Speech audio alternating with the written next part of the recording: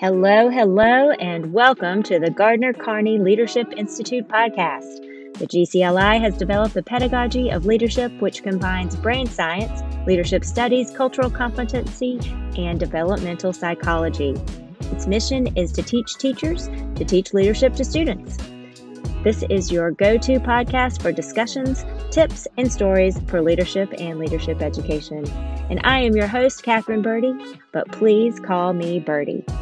Our world is in dire need of people just like you, people who are committed to building communities of leaders, young and old. So let's get busy leading the next generation of leaders, and thank you for joining us. Hello, GCLI, Birdie here.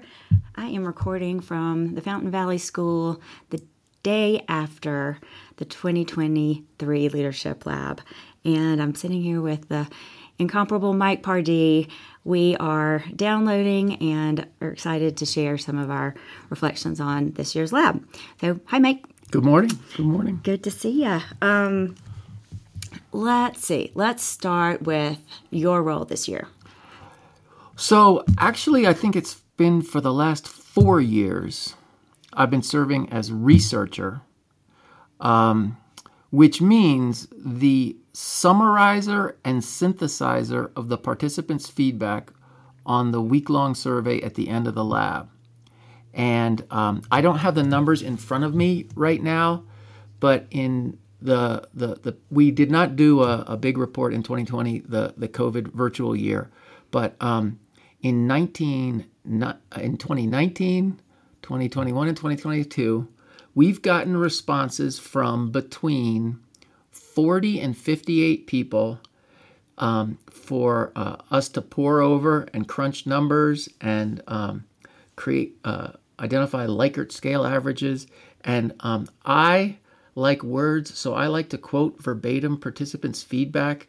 So the reports have been sort of voluminous. I'm talking about in the 50 to 60 page range. They're really comprehensive, but I've been able to ask the faculty, do you care? Do you read them? Do you read every dang comment? Because I try to also provide some summaries and highlights so people can skim the report. But most of the faculty that I asked this year said, no, we like to see all the idiosyncratic words and observations that different participants have. It's really rich information. And what do we do with it? We use it to improve the experience. And I can tell you, in only the 4 years that I've been doing it, the lab is getting more tightly organized, better paced. I should just say, I've only glanced at the results of this year, this morning, really quickly. I think our weakest point right now is the way 360 feedback forms and mechanics work. And that's a growing edge of ours. Yeah. And participants are requesting some tweaks, and we've even had a participant here who's volunteered to help make that process more streamlined, efficient, effective. So we're starting to get into fine-tuning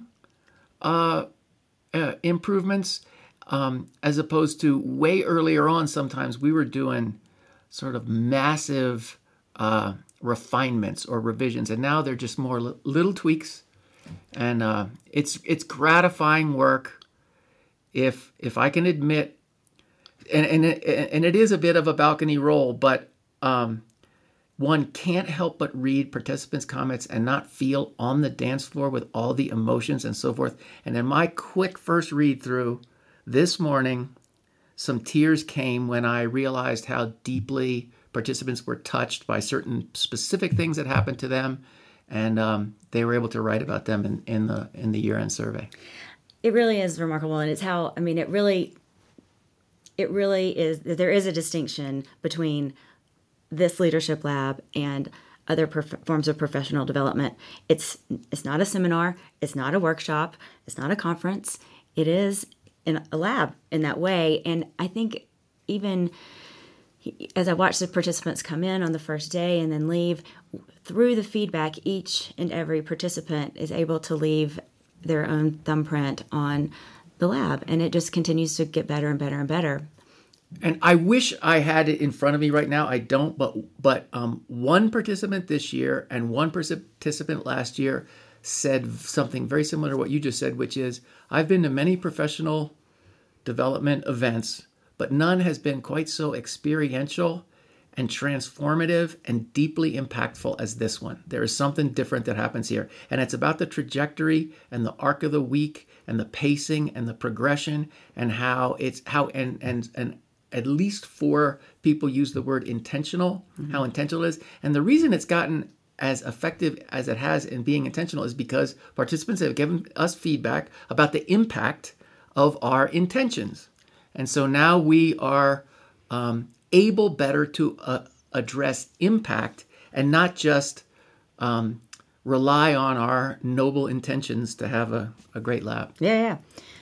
And then let's talk for a second about, these are teachers and administrators, people in schools who've had hard years and have hard jobs. Yes. They come into this experience and then we hopefully have armed them to take some of it back in a way that is intentional for their own school environment.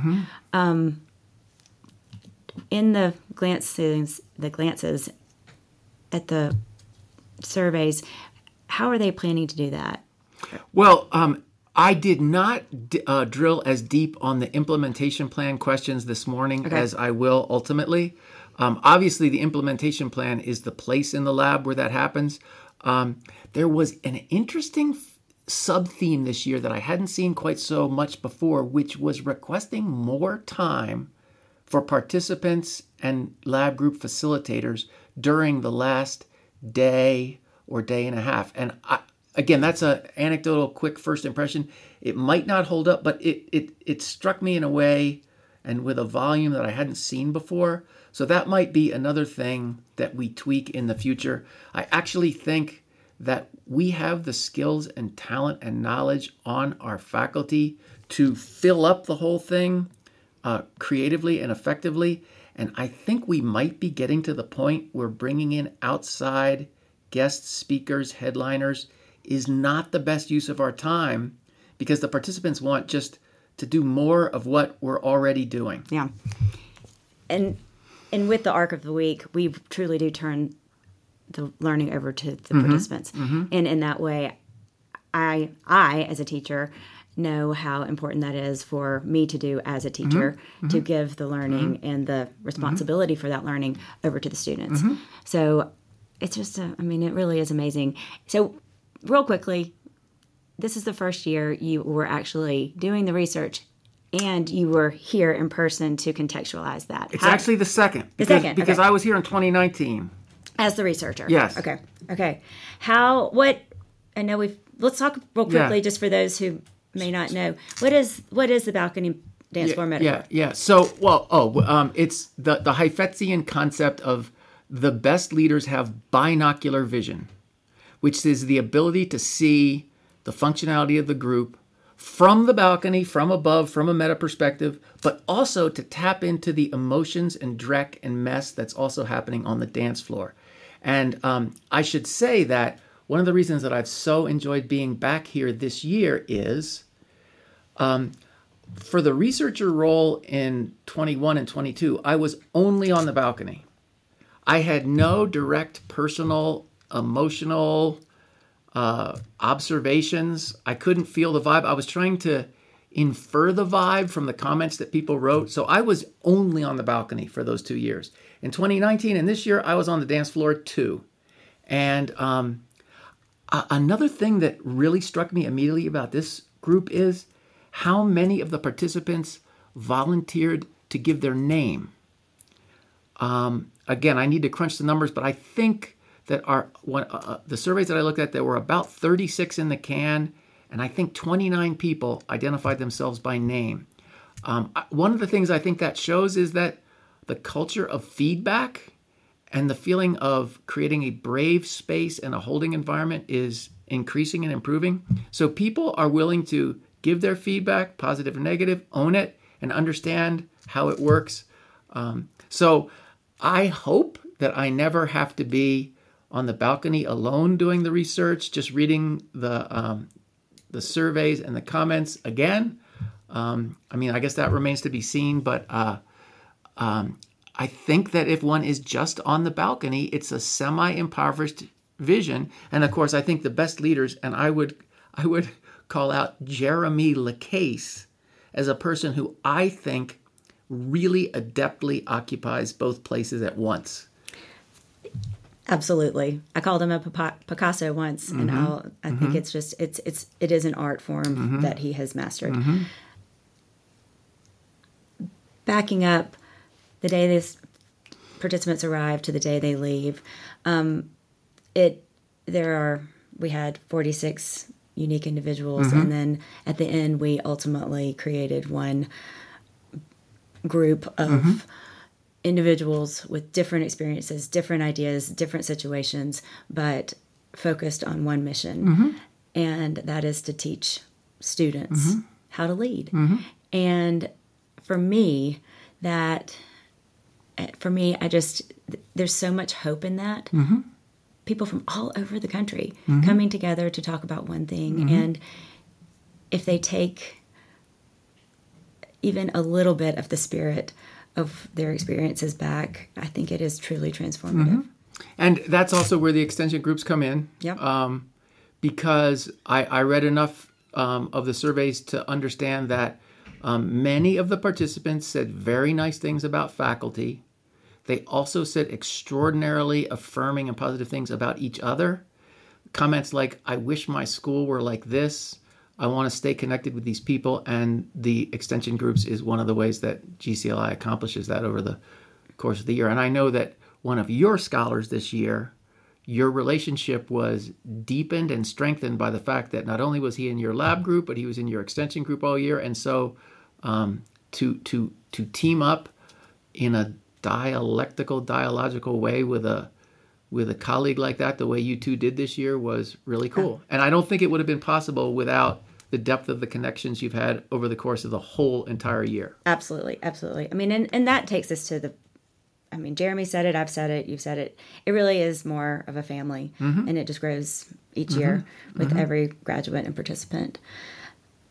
And it sounds, it does. It is hard work.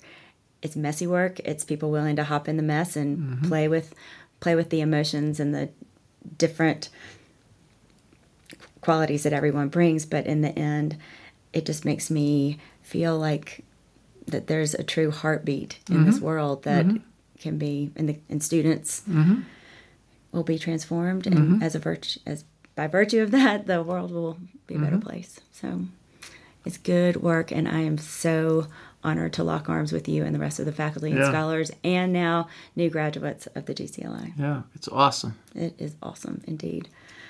Well, Godspeed to everybody, and I will see you when we get the podcast going back from Zoomland.